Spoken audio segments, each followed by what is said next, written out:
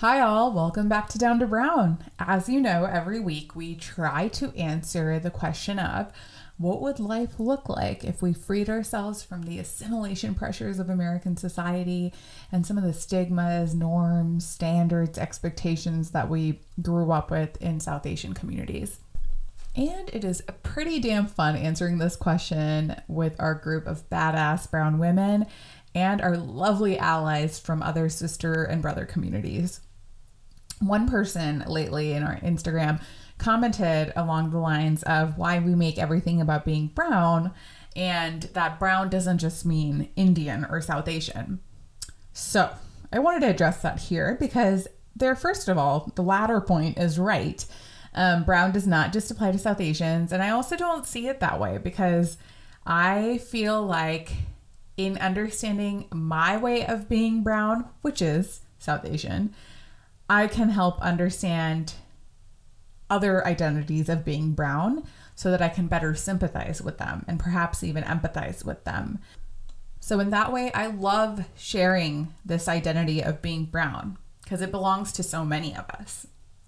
The former point about why does everything have to be a brown thing actually sounds like something one of my relatives said to me growing up to kind of gaslight the whole comment about why we might be different. And this is honestly why Down to Brown started. If you listen to the introduction episode, which is our first episode that I released in the last couple of days of October in 2020, I talk about the fact that growing up, we had a lot of stories and experiences shown to us, whether it's media or what we saw around us in the towns and cities, but we saw them not looking like us, not feeling like us. So while we had examples, it didn't always feel like it connected all the complexities that come with being South Asian, for example. And, you know, our parents, our families, our relationships, our communities, our religions, our food, etc., all play a part in why we are the way that we are. And so I live in a world where I hope that we're represented with these types of stories so that we can make sense of life easier, quicker, much better, feeling less alone, and so that we're better off generation by generation. So that's why I think it's important to make it a, quote, brown thing. And that's what we're going to continue to do today. Today, I talked to Sanjana Javeri, who is a 25-year-old Indian American woman who is based in Houston, Texas. She works at Facebook by day. In the evening, she also helps with the co-founded business with her family called Provosa. She also is on this mission to create fashion content that reflects the merging of our cultures as South Asians, Americans, and others. And so she has a ton she's doing, and yet she's also always wondering what's next and where am I going in all of this. So she and I actually decided to connect and talk about our careers and how we think about these questions as brown women with the types of family upbringings that we had, some of the cultural context that we have, and how that influences our ability to think about our careers. And we approach it from our different places in our careers right now. She is early in her career and I'm in the midst of it. And we both have a lot to learn. And so we learn from each other, with one of our main themes being how we honored our parents' dreams and hopes as children of immigrants, but also found our way to carve our own path, where we got support, where we had to individuate a little bit, but ultimately finding that harmony. One quick note about the recording is that there is some disruption here and there with some of the connection, and so please forgive us, but we try to make it as easy as possible for you to follow along. Without further ado, let's get to it. We've been talking for a while, and I'm actually so grateful for my friend actually showed your page, and I saw that we were both coworkers at Facebook.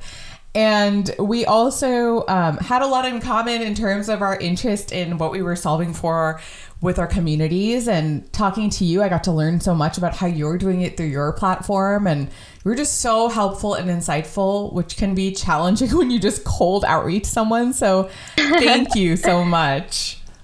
South Asian women, we're a minority in tech. So when you see another South Asian woman, you immediately connect on another level. Yeah. And connecting with you was so easy and so effortless. So I'm so excited to be here today because talking to you is always such a treat. Oh, ditto, girl. And so that being said, I know we were talking about like, okay, what could be impactful for us to discuss? And career came up, which is something that we haven't done at Down to Brown yet. And I thought it was really powerful to talk to you because I think it's really easy for us to look at directors or CEOs and be like, okay, how did they get there? Which is very important for us to think about like long term. But also, I feel like it's equally important to learn from people who are earlier in their careers. Like the first 5 to 10 years of your career are so definitive and so helpful in shaping kind of where you end up. And so I think it's so important to get that perspective too, to have a very holistic and feeling like you're supported through those years too, because those are really tough years. Yeah, no, for sure. And this is something that I mentioned to you before as well, that you know, when you asked me to be on this podcast, I was slightly concerned that I wouldn't be a good fit because I thought, what do I have to say about career?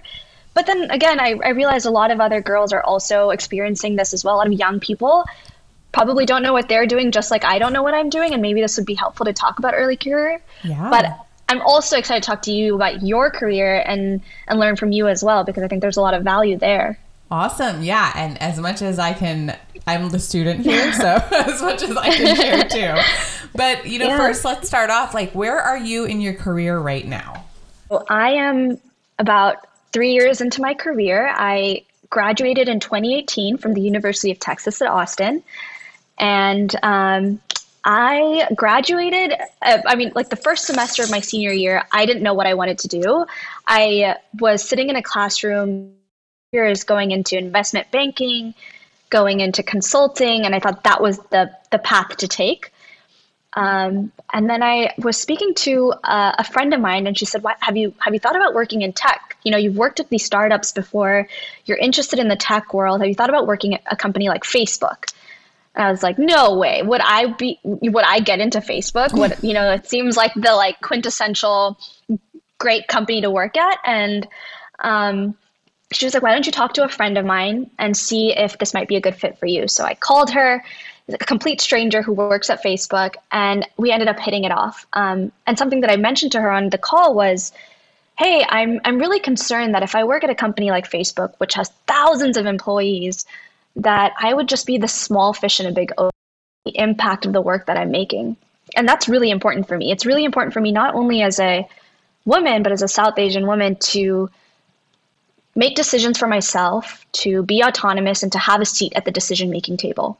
I ended up asking her for a referral, which is really helpful in the tech world. Ended up applying to the company, had my interviews, and it went really well. And now it's been 3 years in my current role. I know that kind of simplifies it. Like, oh, I got the interview and I got the job, and now it's 3 years in.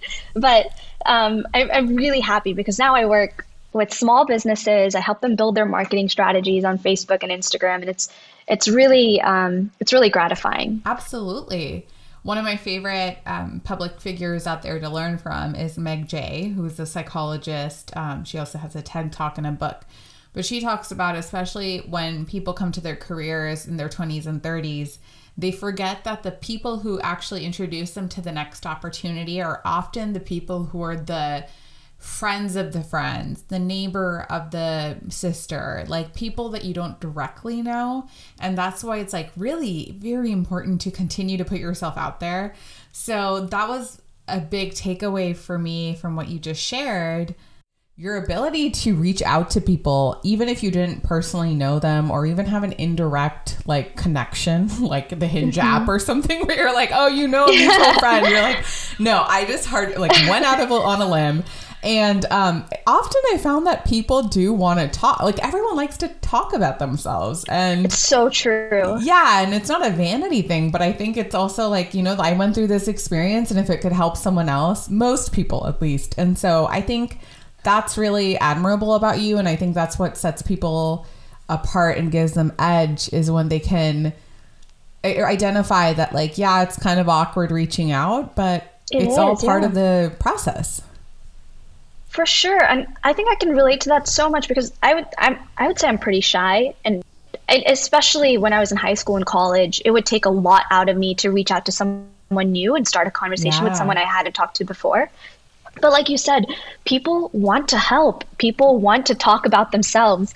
And it's just a very like natural human trait that people want to be there for someone else. So I 100% agree with you. I wish I'd done more of it before, but now I that's something I'm going to And hold on to especially the more forever. you do it, the more practiced you become.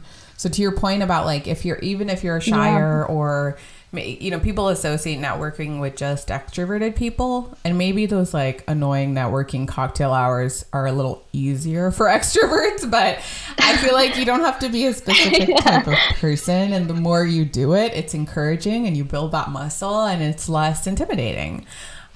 So totally. And I'm curious, like, so I have two questions. Why I'm like trying to choose now. Yeah. So the tech piece, I grew up in the Bay Area and tech was sort of like everyone does it. It's so glamorous, especially like being a millennial in the 90s, like watching my uncles and aunties and my dad like work in tech. It was like the peak of like things were building up and Bill Gates wasn't a perv yet. And, and so then, it was a very different time and we aspired to tech, but sometimes I wondered, why? Like, is it because I wanted it or because I felt like my parents and the way it was painted in our community as like sort of a milestone of success?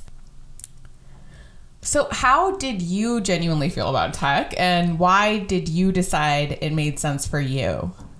So this is interesting because my family comes from a small business background. So my entire family, our last name is Javeri, which means jeweler in English.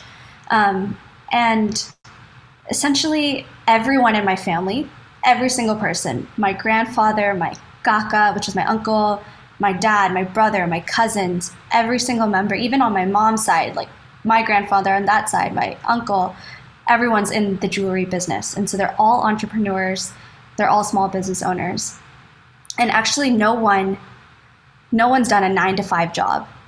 And I think I was one of the first, and my cousin's sister, when we graduated, saying that we were going to pursue 9-to-5 jobs, which was actually not like, it was accepted, but I think there was a lot of questions about, wait, why aren't you joining the family business? Why would you want to join a 9-to-5 or be a part of the tech world? And I think it was like, there was some fire within me, I think, that said I wanted to do something different. And I didn't want to pursue this tradition. And I think that's what attracted me to tech initially, especially living in Austin, Texas, where it's the Silicon Hills, right, of the country, where you're immediately exposed to the startup life and the startup culture and the tech world early on in college. And so that caught my initial. That upon graduating, I love that idea of being in tech and being a part of this world that's constantly changing. There's challenges. And I knew I didn't want to join the family business, at least this early on. What about you? Why did you join tech? So I wish I had as cool of an answer as you, where I like sought it out and it was my dream, but it honestly was not. I joined really because of my parents, and that is the true answer. So they always saw it as something that's sort of this beacon for immigrants, where you join an industry that is rather stable, especially because back in their day it was less startup-y and more kind of established, Microsoft, Cisco, those types of companies. And they saw it as something that if you weren't becoming a doctor or engineer, you could find some stability there. And that's all our parents want for us. And so it's really not like a complaint, because how can you criticize someone who just wants the best for you and really set you up well in a way that you could be self-independent and autonomous? But at the same time, if you are arguing, like, was it your life's passion? Like, absolutely not. I think I've learned a lot in the industry, but tech is kind of where I ended up, and then found roles and stuff that gave me meaning in it. But I think also tech was very different from what it was before. Now we, as we all know, live in a day and age where we're challenging some of the implications that the technology that has facilitated certain online societies, networks, and everything, whether they're useful. And I just don't know if our parents had as much, maybe even time to think about that if it did exist then, because they had email and, they were seeing these things come out. But for them, it's more like, I'm trying to hustle, put some money into our banks and build a foundation for our family to succeed in this country. And similar to how, sometimes people say like, oh, our generation just has too much time to think about our mental health, which is, I'm not endorsing that. That is a very false statement to make. But I think it just means that we might have more of luckily because they have raised us in a way that we've benefited from their sacrifices, we do have more time to challenge some of the things that we see, and we have more resources, capacity, education. So I think I am a little conflicted sometimes, because the same thing that my parents see as like, you've really made us proud and succeeding and stabilizing. I question sometimes, what's my unique impact in the world if I'm a part of these missions that could have bad implications too, not only on the people that use it, but also the people who live in the cities that some of these offices open up. For example, San Francisco is very much not the San Francisco I grew up with. Oh, for sure. I mean, especially in Austin, I early on was exposed to the startup culture, and there's things like startup fairs and things like that, where there's also this kind of hustle culture that's being built in tech to not have this like work-life balance and constantly be talking about tech and living tech and breathing tech. And it can be a lot. It can definitely be overwhelming. And especially in Austin, it's becoming more and more like that as more and more tech companies move to Austin. Like Apple has their headquarters, or not headquarters, has an office there. Tesla has an office there. Facebook, of course, Google, and all these big tech companies and big hubs are being built in Austin. Mm-hmm.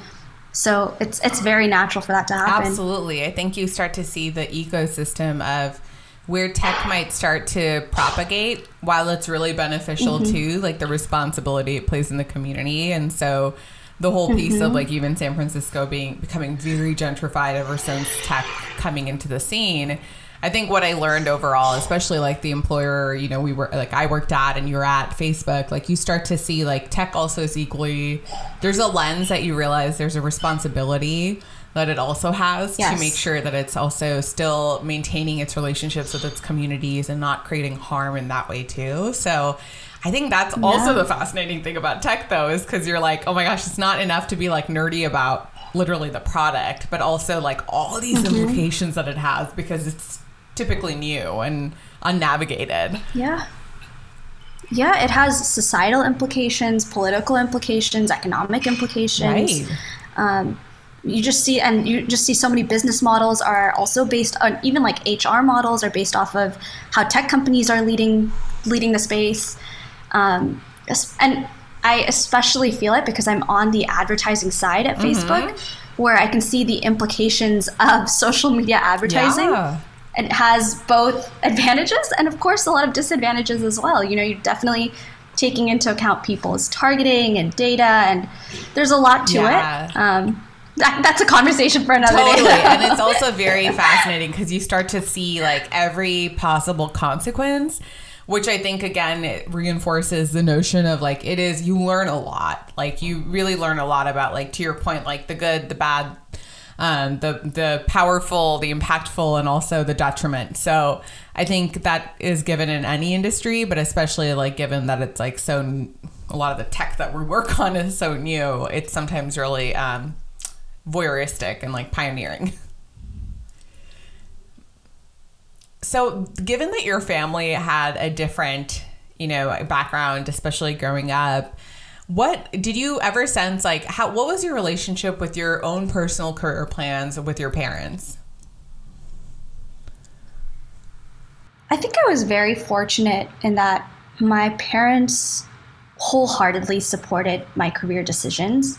I recognize that not many people have that sort of experience, but I remember early on, I was training to be a Bharatanatyam dancer, and my dad told me, you love it so much, why don't you pursue dance professionally? And I was like, oh, wow, okay. Then one time I told him I wanted to be a chef, and he said, okay, let's do it. Let's look into the Culinary Institute of America. Supported that. And then when I said I wanted to join Facebook, wholeheartedly supported that decision, which was, I'm extremely grateful for. And I remember even this past January, I was recognized for my performance at work. We had, promotions and things like that. And I was sitting in the car next to my mom, and all of a sudden she started crying in the car next to me. And I said, what happened? And she said, I get to live out my dreams in you. I see myself in you. And that was really huge for me. And I got really emotional then.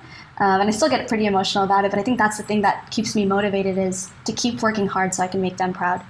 That is so incredible. And I'm in two ways. Like, one, I think it's so refreshing to hear about parents who are supportive of especially South Asian parents, supportive of even non-tech doctor type roles. And I feel like the fact that we tend to change our minds over time, we might have different passions evolve. And I love that your dad every time was like, I'm right there to support you. I'm right there to support you. So that you really do feel that unconditional, like, whatever I choose, right?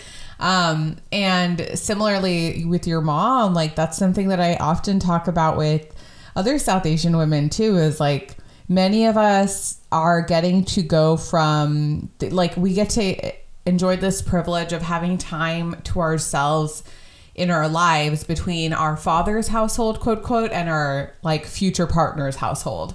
And that's something that my mom didn't get to do. I don't know if your mom got to.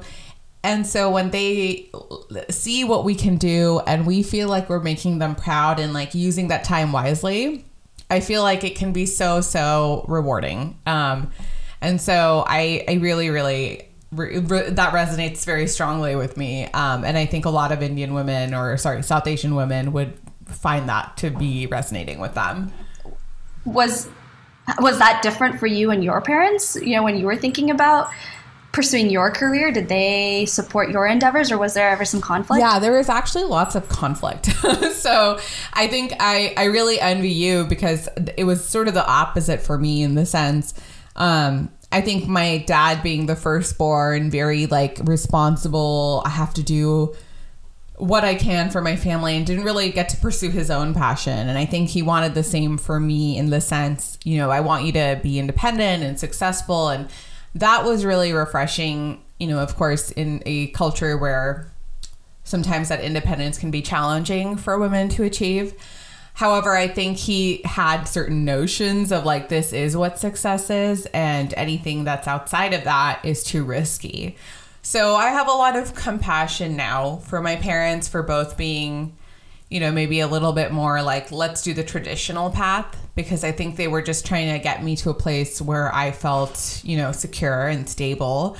But it also was a little frustrating, especially in your 20s when you're, like, I certainly, went through that angst in my, like, early teens and 20s where you, like, blame your parents for everything. And you're like, and so I was like, damn it, if they only were more supportive, because we had a lot of fights. Even when I was picking my major for UC Davis, I wanted to do an English major, and my dad was like, you're gonna work at McDonald's, like, you can't do that. And I was like, what? No, like, that's not true. And so I had to kind of sneak in different classes during my undergrad to kind of get exposed to things that were outside of, and I graduated early. So I graduated in 3 years. I hated being a student when my parents, like, moved to India when I was 17. And so I kind of just wanted to get it done with. And at that point, the economy wasn't really good, 2011 for Bachelor of Arts major. So I immediately started to think about grad school. And my parents mainly were pushing me to do HR, because they were like, well, it's a good way to combine your major psychology and still get a foot in the door in corporate. And since you don't like engineering and all that, maybe this could be a good avenue. And they were definitely right about it, but I kind of did it because I was like, well, like, I really don't want to, but I'll do it since they said. Then I got in, and then I was like, well, who gets into grad school at 20? Like, I should probably do it. And I had my, like, first drink when I got to grad school at 21, and I did HR for, like, a few years after. And it wasn't my passion, but I learned a lot. And I think that's something that, like, now looking back, I'm like, no matter what you do, if you're doing a role that is in some way productive at a company you can learn from, it's all going to help you like figure it out by the end of it, because you become more independently thinking and you figure out things that you want for yourself that might be different from your parents. But you won't waste time if you're like doing it at a place where you can at least collect some stories and experiences and skills. So it was a little bit of a conflict, and I think it was like a few years ago that I finally, like, I think 2017, I was like, well, I found a role that, or career that it's more suited for me. And I ended up applying. And by then my parents couldn't have an opinion with me because I was like 26, 27. And so that's when I transitioned into communications. So while HR wasn't my passion, I think like there was a point in my career where my dad and I were talking about marriage, actually. And he was like, well, you know, you should get married now. You're 24, 25. And I lost it. And I've talked about this before on my podcast where we had like one of our biggest fights about like, you know, me not getting an arranged marriage that early. But I also said like, you know, you did take control of my life with my grad school and my career choice. And this is something I can't allow with my marriage. And it really hurt him because he was like, I was just trying to do the best for you. And I thought that's what I was supposed to do as your parent. And, you know, I had to say the ugliness of it before I could understand like his side too. But, you know, for me, I realized like I can't hold him as an enemy for this anymore because I'm a grown ass woman now and I can make those decisions. So that actually helped me understand better. Like, you know, clearly HR is not working. I don't want to hate my dad for like something he was doing out of like genuine, you know, love for me. No, and I'm so proud of you because it's so hard to get there, and the fact that you did. And also, it's so hard to have that lens in the moment when you're having that conversation with your father. But now, years later, you're able to look back at it and feel like you went through like a therapy session, you know, like you're able to see it from a completely different perspective and accept him for what he's done. Yeah, it was like a 10-year study, but it worked. But for you, like especially thinking about as you went from your parents' background to tech, what are some of the lessons that you found yourself knowing immediately, but then also not knowing because you weren't exposed to it before? So, coming from a traditional South Asian family, I remember like the day before my first day of work, like first day of starting my job, my dad gave me some key pieces of advice. He said, you should always be there before your manager comes to work. You should always leave after your manager leaves from work. Never challenge him. Don't speak back. What else did he say? I think those were like some of the key pieces of advice. And I remember I went into work and I went with that mentality that I'll always be there early, leave late, do the traditional things that you've learned as an Asian individual living in the US. And I also went in with this mentality that I am introverted and I am shy and therefore I will not succeed in this job. I remember in my first meeting with my manager, I told him, I was like, hey, look, I'm really shy. I will succeed in this job. And I remember he looked at me and he said, we're going to fix that. He's like, I'm not going to try to change you as a person, but I'm going to challenge you to speak up, to get involved in team meetings, to take leadership roles. And I'm really, if I had it, I would have continued just working at Facebook with this sort of mentality that I am a South Asian small woman, imposter syndrome is real. But due to by having these mentors who supported me, by speaking to people about what I thought were my weaknesses, I was able to start challenging those things. So I would say the things that I've learned now are to speak up, to have, you know, bold opinions about things that matter to you.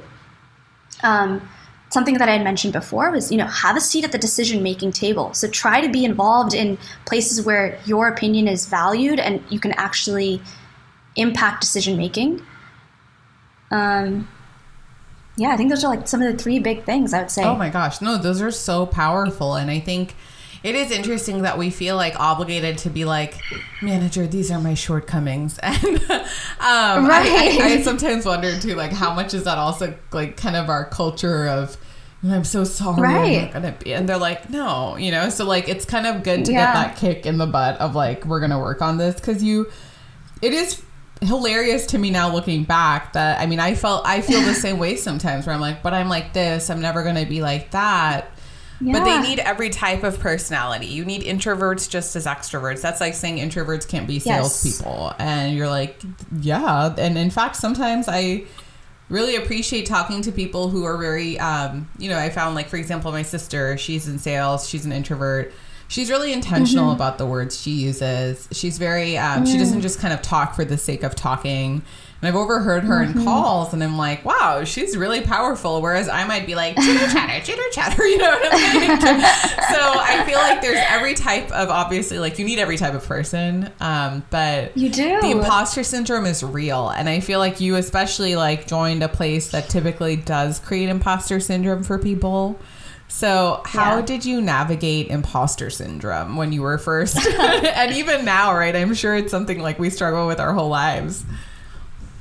Oh my God, I still struggle with it. And I'm sure I'm going to continue struggling with it. But I do think it's improved over time because it's so natural, right? Whenever you join a company or school or anything for the first time, you're surrounded by really smart people. I know for me, I constantly play this game of comparing myself to other people. Or I see people on social media, influencers, role models, and I think like, why am I not there? Why am I not smart enough or good enough? I think for me, I had to go through this year of, honestly, like journaling, therapy. I will be honest with you. I think that's been very powerful for me. Absolutely. Manifestations, like saying it out loud that these are the things that I'm capable of. And these are the things that that I can do and that I can accomplish is extremely powerful. I wish I'd done more of that. And then even just like affirmations, telling myself, which is so silly because now that I think about it, I used to always read these like books and self-help books and like social media posts of people who say affirmations to themselves. And I used to think they're such dinguses. But I'm so... Tell us how you really feel, girl. I realized... I started doing it. I realized just like, oh, there's actually something to it. They know what they're doing it, and I'm actually a dingus for not having done this earlier. Yeah, I mean, those are incredible coping mechanisms and ways to reflect and learn. And thank you for sharing that you also go to therapy. I think that's something that if we could normalize more and more, because it's so helpful to be able to do that reflection sometimes, if that's the way that works for you. Therapy can be such a wonderful way to be like, wow, like, you know, this might be a pattern that I'm doing that is showing up at work or, and so it's all connected. And that sounds amazing. It is especially interesting to me that we typically, because we haven't done something, sometimes it's very intimidating, but the more, to your point, you manifest, the more you affirm yourself, etc., you can at least build your self-esteem to go through that new experience. And like one of the things that I remember like very, especially at Facebook was like, I used to feel like, you know, in my role when I first joined, I was supporting the chief marketing officer. And I was like, what the fuck do I know? So I was so intimidated. And, you know, my director actually gave me advice. Like, they're looking to you as the expert. They might know marketing. They might know all that. But you know communications. And so to me, that became very like, and I also realized that's where it's really important to feel a fit. Because I no longer felt like an imposter in comms. I felt like an imposter in HR. And so in comms, I was like, no, I've been prepared for this my whole life. Like a lifetime of analyzing text messages and everything. Like, I'm good at this. So I felt like such a shift when I started to practice. It takes a lot of time. But when you're like, literally, I could be talking to the CEO of a company. They're probably really good at leadership, like thought leadership, the product that they, you know, maybe founded, but I'm good at communications and I'm the one who's going to help them, right? You so are. like similarly, right? Like I realize like that's something that if we told ourselves more, I wonder if that could help too with some of that imposter, do I belong here? What can I do or offer? So I 100% agree. I totally resonate with that. It reminds me of like this past year, I made my Instagram page public and I thought, okay, I'm going to have a public presence. And I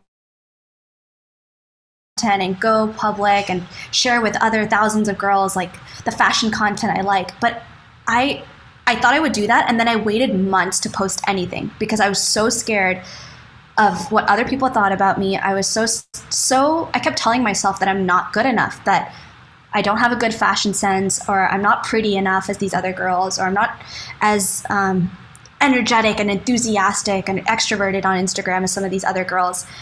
But the more I did that, I realized I was just digging myself into a hole. It wasn't something I liked. I didn't like that feeling of comparing myself every day to these other girls. And so I mean, I 100% agree with you. I think it's this matter of just like telling yourself that, no, you are good. You are so capable and you can do it. Absolutely.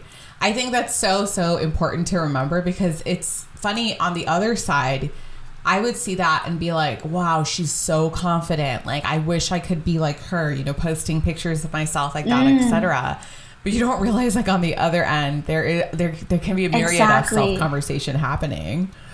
I'm actually glad you brought that up, because earlier you mentioned that you were shy. And I thought that was really again, because I was like, I've looked at your account and I'm like, you look so like not shy. And again, I shouldn't assume, but how did that end up happening? Like, if I had to play, like, on the other side, be like, how can you be shy if you have a public Instagram account where you post pictures of yourself in beautiful outfits? Help me understand, like, why that would be the wrong thing to say. I think I see Instagram as this place where you can have a creative outlet, and anyone can have a creative outlet. It's not just shy girls or extroverted girls or loud girls, or anyone. And for me, I realized, especially during the pandemic, which is when I really started going public and sharing content, I needed this creative outlet on the platform. I needed to take some time away from work, away from my laptop, and to just have fun playing around in my closet, trying on pieces of clothing, experiment, and putting myself out there. It is hard, especially as I'm not able to just easily start a conversation with someone. It takes me a while to create strong friendships because I need to build those relationships over time. On Instagram, it's this place where you can be yourself, and if someone doesn't like it, if someone doesn't accept it, they don't need to follow you. Yeah, that's totally true. That's what I just realized. So if someone doesn't like it, then that's okay. That's their opinion, and that's what they like. But the people who do follow me, thankfully, there's a couple that I post. Let's be friends. Like, how can we be friends in a social media and a digital world? Yeah. Oh gosh, I think that's such an important lesson, and it's something that sometimes, like, for some reason, it immediately reminded me of how growing up, especially as we think about, like, in our South Asian context, sometimes it is hard for us to reconcile conflict and, like, people not getting along or people not approving of what you're doing.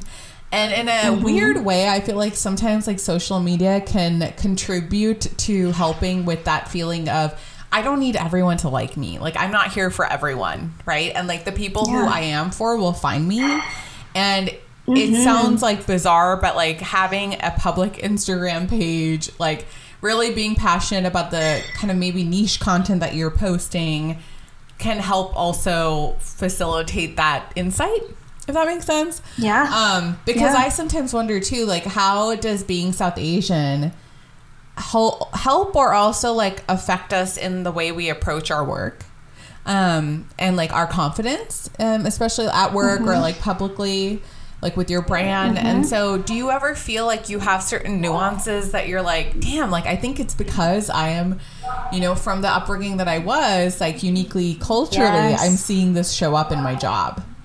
Can you give me an example of what you're thinking, and then I can also go off of that?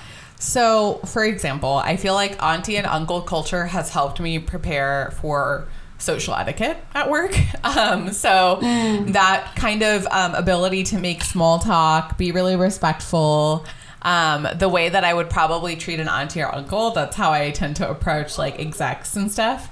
But the one thing that I did break away from was to talk back as well, because you're not supposed to talk back with your aunties and uncles, which is problematic if you like truly disagree and they're saying something fucked up. But with career, it taught me to be confident in terms of, because it's okay to disagree and not always go with the group thinking, because you can actually end up like helping change the course of a decision, or that's your point of view that you were hired to do.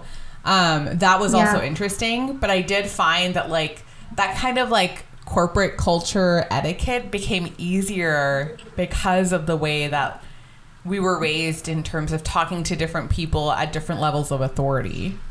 I would agree. I think also this idea that, you know, you should always build meaningful relationships with the people that you work with. I think, for example, like anytime there was any major holiday, I would bring Diwali mithai to the office. I would make sure all of my friends are fed. I make sure to call them over. My coworkers are not only my coworkers, they're my friends, they're my best friends. So you build really meaningful relationships, and that's something that my parents have taught me. I lead our API group within Facebook Austin. So all of the APIs across all three Facebook. People who don't know. Yes, so API stands for Asian and Pacific Islanders, and we have these resource groups within Facebook where you can be a part of any D&I initiatives, diversity and inclusion initiatives. And so that's something that I lead, and it's something that has really allowed me to bring my most authentic self to work. I feel like that's such a buzzword, but it's so true, right? That you're able to come to work and fully embrace that you're an Indian, South Asian woman, and everyone accepts that as well, because of my involvement in that organization, but also because of the fact that I, you know, bring Indian foods to work, make my manager try it, make my teammates try it. I will show them my Instagram account and the saris that I'm wearing. I will, you know, celebrate the holidays at work, things like that, little things that allow me to just feel really proud to be Indian. And it's so important in a workplace as well, because you want to be able to come there and feel accepted. That is something that growing up I didn't really see from my parents, is like there's a sense of wanting to soften your ethnicity and not call attention to it. And I think that's something that like I'm so happy to hear that you're proud to bring your full self to work and share your culture, because it does shape the way that we work and even show up and who we are. So I love all of that. And it sounds like they're a big motivator for you as community.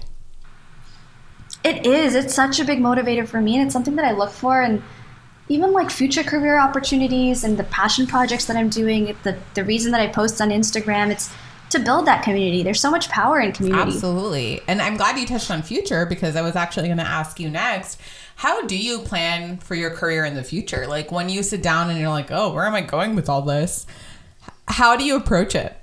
I'll be honest with you, I've had many moments this past year where I think I hit my quarter life crisis, you know, where you're just like, where am I going? What am I doing next? What's going on? Especially during a pandemic when everything kind of comes to a standstill and you're like, where's my career going? I don't think I have an answer just yet. I don't think I know exactly where it's going next, but what I've started doing, and I think what's really helpful for people, is to start finding mentors, start finding role models and people that you can reach out to, both in a professional sense and in a personal sense, and figure out, you know, how can you start building some of the experiences to be where they are, or to learn from them. For me, I've started taking notes of these are the things that I want to start learning in the next 1 year, 3 years, 5 years, and then how do I get to a place where I can have those experiences? Yeah, definitely. I adore that, because that is really important. I completely agree about the experiences piece, because I think that's what I sort of struggled with early on, is understanding that just getting exposure, it's like almost a gift to even get like a small project that takes one day, or getting like something for a whole week. If you can say that, okay, I did get exposed to this skill and I can speak to it because I got some, again, exposure to it, that can sometimes be enough for people to say, you seem interested, we can coach you, but since you've done something, we'll take you on board for this role or this new opportunity or whatever that is. And so I actually feel like when I look back, some of the best advice I got was to think about your career in terms of like a lattice and not a ladder. And that's a class we would teach in my learning and development facilitation days we assume typically that it's about like becoming an associate, then an associate manager, and then a manager, senior manager. But actually, unless you're like, I know that I want to live and die this one role, like product manager, let's say. If you're like, I'm trying to figure out and I'm still like flexing my, what the things that I like and don't like, then just getting that experience is enough to be able to get the next gig. And so I think it's so important what you said.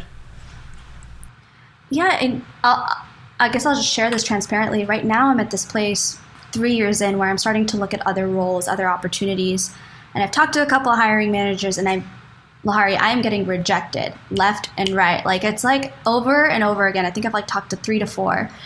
And each one always says like, oh, you're great, but we just need more years of work experience. We just need to see, you're only 2.5 years in, almost 3 years in. We need to see 6 to 7 or 10 years, or we'd prefer to have an MBA. And I'm like, these are things that I want to get to eventually. And I think initially I was feeling really down by it and disappointed because I felt like some of these things were out of my control. But more recently, I'm thinking, you know what? This is a great time for me to just keep building on what I have, keep talking to people, keep learning new things. I'm only 25. I have to keep reminding myself, I'm only 25. I don't need to have all the answers right now. My dream job, it will get there. I have years left in my professional career, and I just have to be patient. That is such a good way to think about it. It's not always easy to approach it that way. I wish I was as wise as you when I was 25, because I'd definitely freak out and be like, if it doesn't work out now, it'll never. And my therapist kept reminding me the same thing you said. And you're right. Like, there is going to be a lot of rejection. And, we used to joke like earlier, my grad school friends and I, about like, they'll have like the most basic entry level job description. They'll be like 5 to 10 years of experience. And you're like, how the hell am I supposed to get that experience if like I can't? So it is pretty competitive, but I think I found that, like, to your point, if you get the experiences that you need, then eventually there is going to be a role out there that at least gets you even a step closer to that. Maybe it's not your ideal thing, but it's the thing that'll be the stepping stone to your next thing. All right. So as we think about the future, what do you want to be when you grow up, Sanjana? Can I actually pass that over to you while I take a minute to think about my answer? Yes, you may. I honestly would love to do work like this, like the podcast, and talk to different communities about their identities from like a psychology lens. And I just find this space fascinating. And, it means that I probably would want to exit corporate at some point.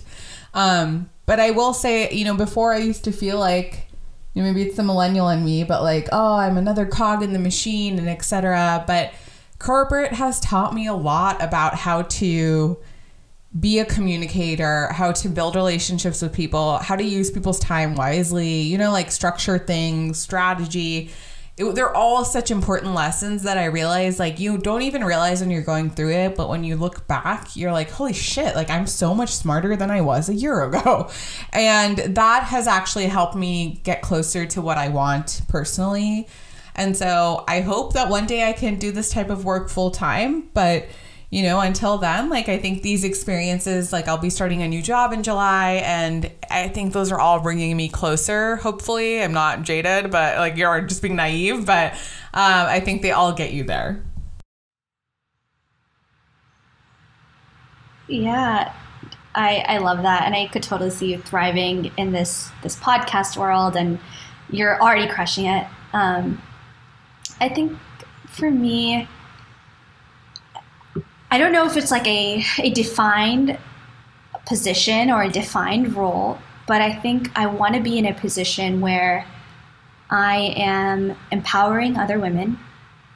I always say I want to be more like my mother, in that she is very headstrong a community driver. She is, if you come to Sugar Land, Texas, where we live, you ask any Indian person, do you know Shefali Jhaveri? And they'll say yes, and that's my mom. And she's just this person that is constantly doing community work, philanthropic work, and just there to help other people. That's the kind of person that I want to be when I grow up. And I also see myself somewhere in the fashion world, I think, at some point in my life. I think that's something I've realized is it energizes me more than anything else, and I want to do more of that type of work in the future. Yeah. Oh my gosh, I so appreciate that, because even if it's not like I want to be, I think people typically think like, oh, it has to be like the VP of this function, like a specific role. But I think it's actually better to guide yourself by an overall aspirational identity. Like, you know, I hope to be a community leader and like someone who people can think of and be like, wow, I benefit from that person's knowledge or presence and want to work with them. And I think that's so much more important in guiding those decisions, so you allow yourself flexibility in your career and you don't get caged into things. Because one of the things I noticed is like, by having an idea for that, you'll also know what to say yes to, and more importantly, what to say no to. Because I'm finding, like sometimes I used to do things just for being like, oh my God, I need to just like work on this because it might look good. And I'm like, I don't even care about this. Like, I don't need to do this extra project that doesn't align with, you know, like nobody asked, right? Like, it's not like my boss is telling me, and like, that doesn't line up with where I'm trying to go. And I think that's something that also I wish I knew earlier about, like, you know, the types of roles or like the types of opportunities I involved myself with. Like, if you take the time to at least have a picture of like the type of person you want to be, you'll make better decisions from the get-go about where you place yourself and your time and resources. Yes, we're already so hard on ourselves. If we set these defined goals of these like huge dreams, which is great, dream big, but if you limit yourself to that, and if it doesn't work out, we're just going to be so disappointed in ourselves, and what's the point of that? Definitely. And as children of immigrants, it's so easy, but the less you compare yourself, the more freeing it is, because we're all on our own path. Yes. That being said, you know, I'm curious too, like as a millennial, what should I learn from someone like you who is early career, Gen Z? Like, what do you think you look at for like millennials and go like, gosh, like y'all could benefit from this piece of knowledge? I know I'm Gen Z, but I think I like fall on the earlier half of the spectrum. I think I'm like at the very, very early stages Gen Z, and I see other Gen Zers on TikTok and Instagram, and I think like, wow, I wish I could be like you sometimes, because they just live so boldly. I think we have very strong opinions about issues that matter, and I think I've realized over the last year, it's really beneficial to talk about these key issues, educate others, and Gen Z really does it best. Absolutely. I agree. I think that's actually very humbling for us to see that. I think it took us some time to get that confidence. But that being said, I have one last section before I let you go. It's the Chip Chip round, which is a fun rapid fire round. So whatever comes to you immediately, if you could answer. We'll find out who you really are, Sanjana. Ready? Yes, ready. You win an unlimited supply for the rest of your life for a food item of your choice. What is it? Sourdough bread with butter. Oh my gosh. With Amul butter specifically. Oh my God, that sounds amazing. What is it about Amul butter? It's just so creamy. It's crack cocaine. Yes, it is. Coolest connection you made with your Instagram platform once you went public? With Lahari Rao, Down to Brown. Correct answer, boo. What is the best movie you've watched this year? This year? Most recently, I watched Raya and the Last Dragon on Disney, and I thought it was incredible. Great animated movie if you're into that. Oh my gosh, yeah. A must-follow account or business? Jay Shetty is really great. I'm also going to plug my family business, Provosa. We are jewelry business. And then Down to Brown. Girl, you're like singing to me. Life-changing confidence boost resource, like a book or a person that really helped you boost your confidence. I think there's quite a few books. I really like The Alchemist. Yes. And, have you read Tuesdays with Morrie? I did. It's so good. Such a good book, and I feel like every time I read that, I'm like, I want to live my life that way. Absolutely. Those are great. The Alchemist, actually, I remember being shocked when I was watching Om Shanti Om, and I was like, they just copied that line from The Alchemist. Really? That whole, like, if you want something so badly, the universe will, like, conspire to make it happen. He says that a lot in the movie, and you're like, damn, bro, just ripped off Paulo Coelho. Plagiarism. Yeah. And lastly, this is a question I love to ask guests if we have time. How do you, Sanjana, free yourself to live your most authentic, free life, given the like whole hoopla of being multiple identities? It's not easy. Yeah. It's easier said than done, and I'll say it's been a journey for me. I'll say I think it's something we've touched on before, right? That you stop worrying what others think about you. You ask for help.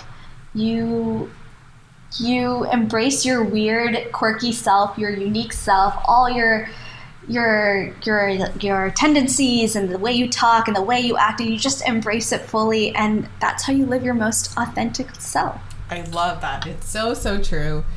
It's a lesson that we relearn over and over again, no matter what age. So those are words of wisdom that I think we can keep in mind forever. But Sanjana, thank you so much for being a part of this. And I know you and I were like, let's get creative and shift the structure that we initially thought of and challenged it. So thanks for your patience. And it was just such a great time talking to you and learning from you about your career. Thank you, Lahari. I am so happy to be here. I'm so happy that I got to connect with you. And I think this podcast is just going to grow significantly. And it's such a fun podcast. I was listening to a couple of episodes the other day, and I think you do such a good job of it. And I'm really excited for what's to come.